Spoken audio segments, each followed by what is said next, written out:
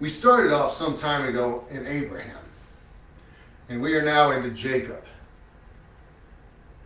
And the thing that has struck me, and I've said it, Isaac, Jacob, Abraham, they've all been tremendously faithful to God.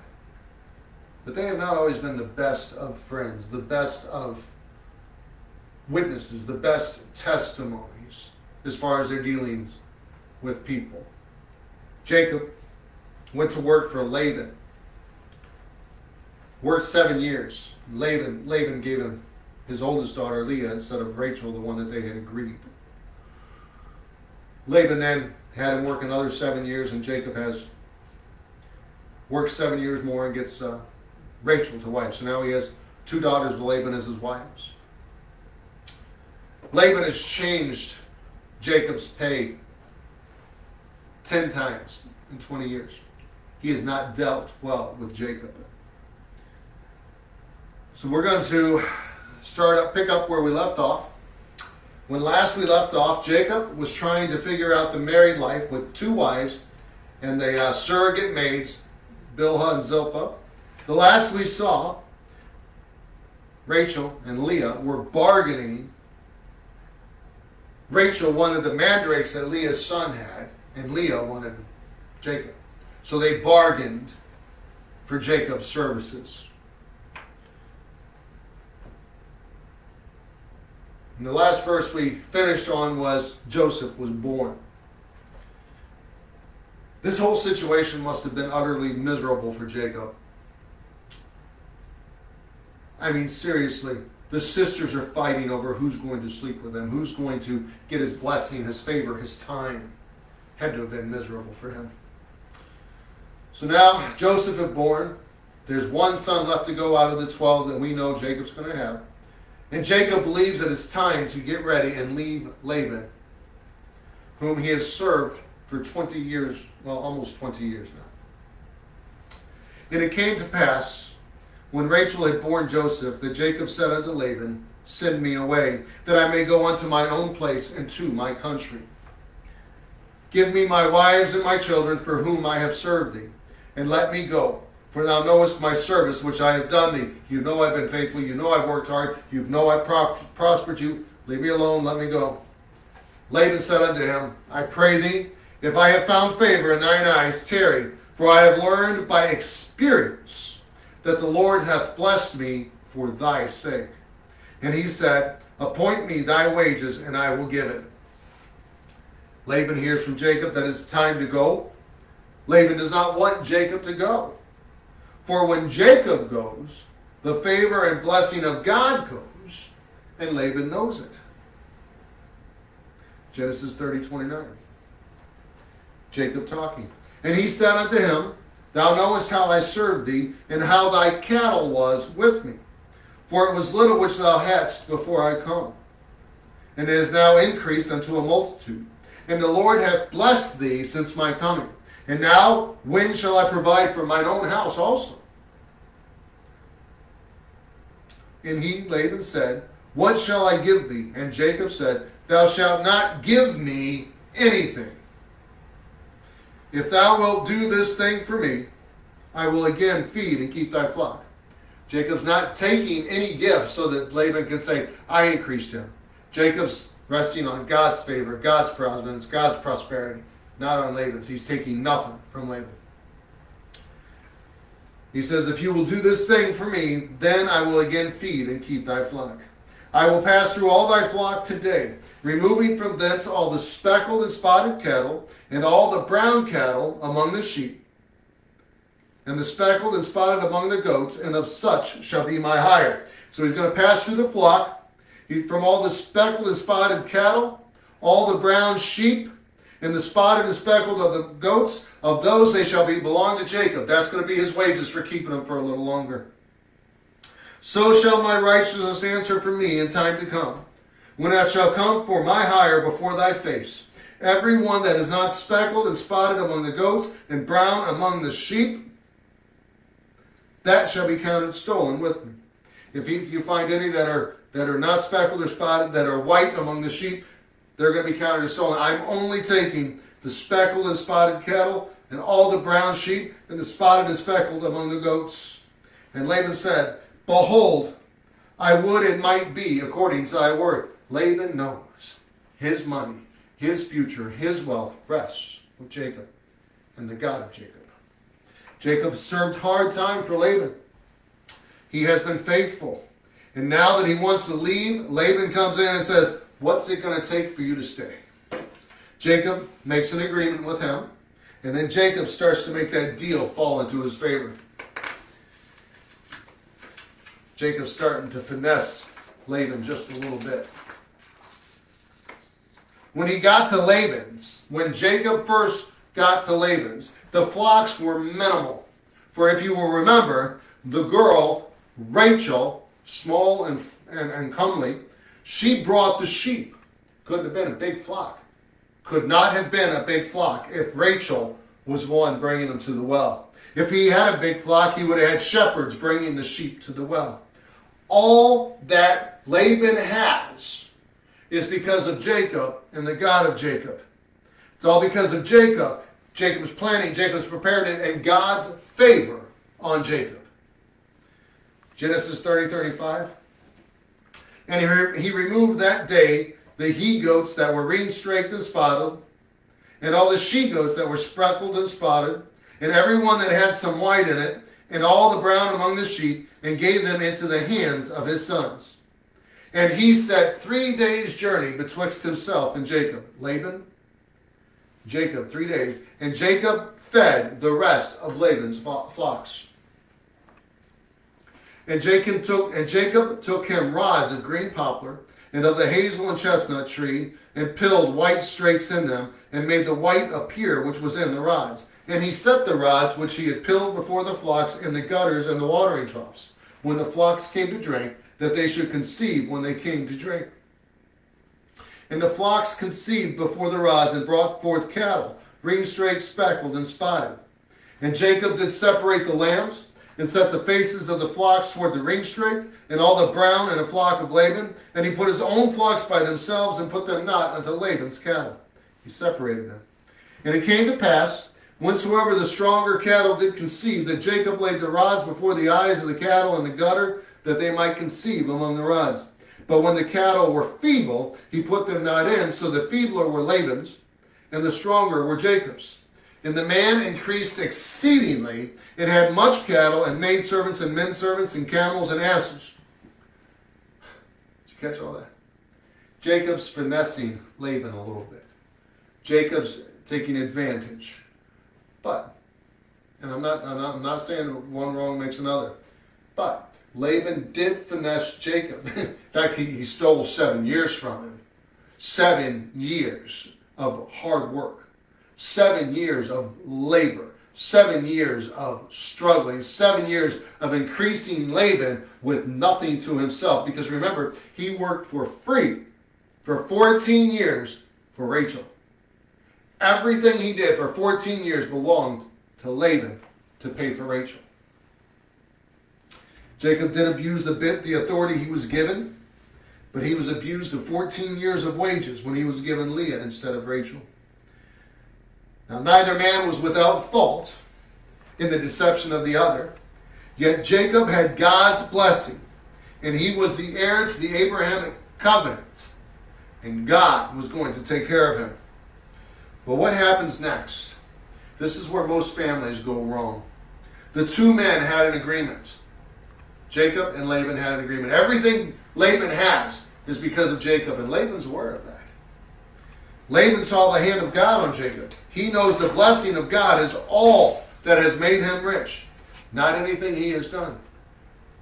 Yet the sons of Laban, they saw what Jacob had done in dealing with the speckled and the spotted cattle.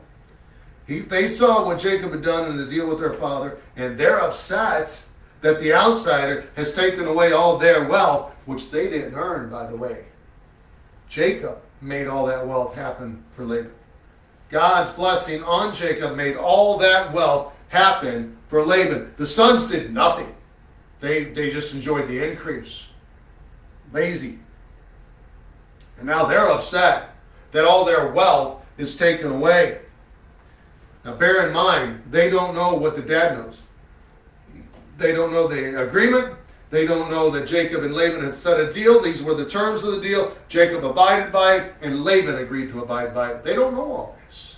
They just know that they're no longer wealthy. All their hard work, which they didn't actually do, was for naught. Now they're poor again. The outsider, Jacob, who came strolling into the camp one day, he's taken everything with him. Genesis 31:1. Jacob heard the words of Laban's son, saying, Jacob hath taken away all that was our father's, and of that which our father hath he gotten all this glory. And Jacob beheld the countenance of Laban, and behold, it was not toward him as before. And Jacob beheld the countenance, and the Lord said unto Jacob, return unto the land of thy fathers, and to thy kindred, and I will be with thee.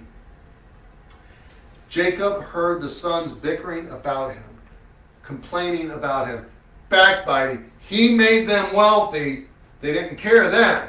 But now that he's taking his fair share, now they care. Well, he's taking dad's glory. He's taking dad's wealth. No. They're worried about what he's taking from them. Because when dad dies, they get it. If Jacob takes it, they get nothing. That's the way it works.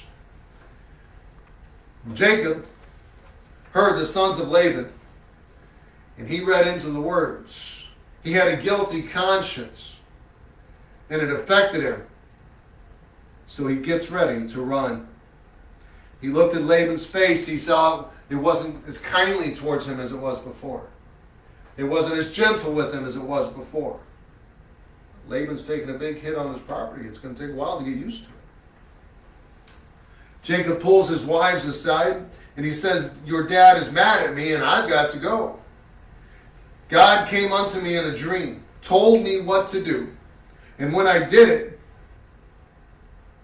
your father got mad at me, when in actuality, it was God who did what was done. I just followed his orders. Now, every other dream that Jacob has is wrote down for us to see. This dream wasn't wrote down, it was told to the wives. I'm a little iffy on whether Jacob had this dream or not, okay? I think Jacob's trying to cover his butt with his wives here. So Leah and Rachel, for their part, they heard the story. They saw that Jacob had to go. They were unwilling to part with their husband. So they said, yes, our father, he sold us out. He spent all of our money, all of our dowry. Yes, let's go. They were unwilling to part from their husband, and they started in on their father as well. They said, he gave us away. He spent all of our money. Yes, let's go. But what I find odd here is nobody, Rachel, Leah, Jacob, none of them go to Laban. Not one. They're adults, but they didn't go to Laban. They started overthinking in their minds, and that is usually where things go wrong. So Jacob takes the sheep, the servants, the children, all that they have, puts his wives on the camels, and they take off. But unbeknownst to Jacob, and this is the kicker here, unbeknownst to Jacob, Rachel steals her father's graven images. Rachel steals her father's little g gods. That sin, stealing from her father like that, taking the graven images, that sin falls to Jacob. Even though he didn't know about it, he is the spiritual head of the family, and Laban is upset that those things were stolen. Absolutely. And Jacob is going to be held accountable for his wife's misdeeds. That act, Rachel stealing those graven images, enrages Laban and causes him to give chase. So Jacob and Laban had put 3 days distance between the two of them. 3 days distance between the two of them. So it took 3 days for Laban to hear of Jacob's departure. I mean, they had a lot of flocks between the two of them. They had room for the flocks to feed and water, so they had 3 days distance between them. And then somebody went out to Jacob and said, oh, they're not here. And they ran back. 3 days' time, they figured out Jacob has fled. And Laban, he took his brethren with him and pursued after him 7 days' journey. And they overtook him in the Mount Gilead. Now, How did he if Jacob had a 3-day head start, let's say it took him a day to get going, how did he catch up to him in 3-4 days? Easy. Laban didn't have the kids and the women and the goats and all that. Laban just had him and his men.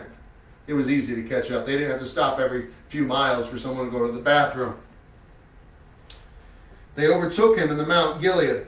And God came to Laban the Syrian in a dream by night, and said unto him, Take heed that thou speak not to Jacob either good nor bad. God's saying, be careful what you say here. You know, just as God showed up in a dream to Abimelech, God showed up in a dream to Pharaoh, God showed up in a dream to Laban. Then Laban overtook Jacob. Now Jacob had pitched his tent in the mount, and Laban with his brethren pitched in the Mount of Gilead. God warned Laban not to disrespect Jacob, nor was he to praise him. He wasn't to flatter and be overly nice, nor was he to be mean. Laban has to walk a very fine line in dealing with Jacob, because God's watching. So Laban, he plays the hurt granddad dad card. Why did you do what you did? You left without saying goodbye, or allowing me to say goodbye and kiss my daughters and my grandkids. Why did you hurt me so, Jacob? We're well past the point where Laban can be the victim. He says, don't you know that I outnumber you, that I can hurt you? But then he says, after he says, I outnumber and I can hurt you, he says, but your God told me not to say good or bad to you. But if not for him, I could have killed you. And now, even though you must go, as you told me, why did you steal my gods, Jacob? Why did you take all that I hold dear? Took his daughters, his grandkids, and his graven images. He counted that as something valuable to him. Why did you take my gods? Jacob is unaware that the statues or images of Laban's were in his property. Jacob's still completely unaware. Jacob then declares that whosoever stole the images would die, for he and his were honorable and decent. They didn't take the images. Oh, they weren't decent and honorable, and they did take the images. Jacob just doesn't know. So they're searching through Jacob's stuff. They're searching through everything, looking for these graven images. The last tent that they go into is the Rachel's tent. Rachel has stolen them. And Rachel is sitting on them. She's riding a camel, and she's sitting on them. They're in the thing that she's sitting on, under the thing that they're sitting on the camel on. And she says, I can't stand, I can't get up from where I'm sitting, Father, for I have the time of the month on me. Rachel, just as devious as her dad, claims she cannot stand as she is sitting on these graven images that they are searching for. For her woman's issue, that time of the month, and I do believe this is the first ever documented use of that time of the month as an excuse. And since Rachel is his favorite, he doesn't push the issue. He moves on. They don't find it. They do not find the gods.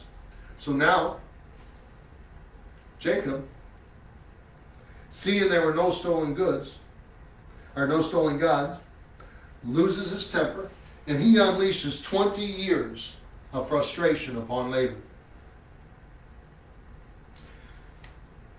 Now Jacob is finally speaking out against Laban in front of Laban and all the kinfolk. Laban's daughters, grandkids, sons, all of them, everybody's hearing how he treated Jacob now. Laban doesn't argue, nor does he call Jacob a liar. He can't. He can say neither good nor bad to him. So Laban literally has to stand there and take Jacob's venting. 31:38 of Genesis.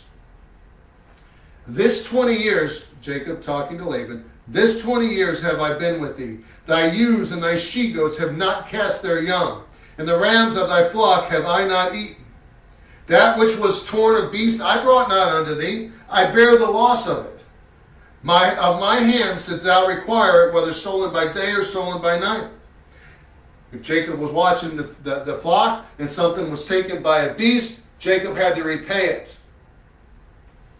Whether he was responsible or not, whether it was day or nighttime, Jacob had to repay it. Thus I was. In the day the drought consumed me. I was overheated in the day. The frost by night, I froze to death every night. My sleep, I couldn't sleep because of how much you were charging me to take care of these sheep. Thus I have been 20 years in thy house. I served thee 14 years for thy 2 daughters, 6 years for thy cattle, and thou hast changed my wages 10 times.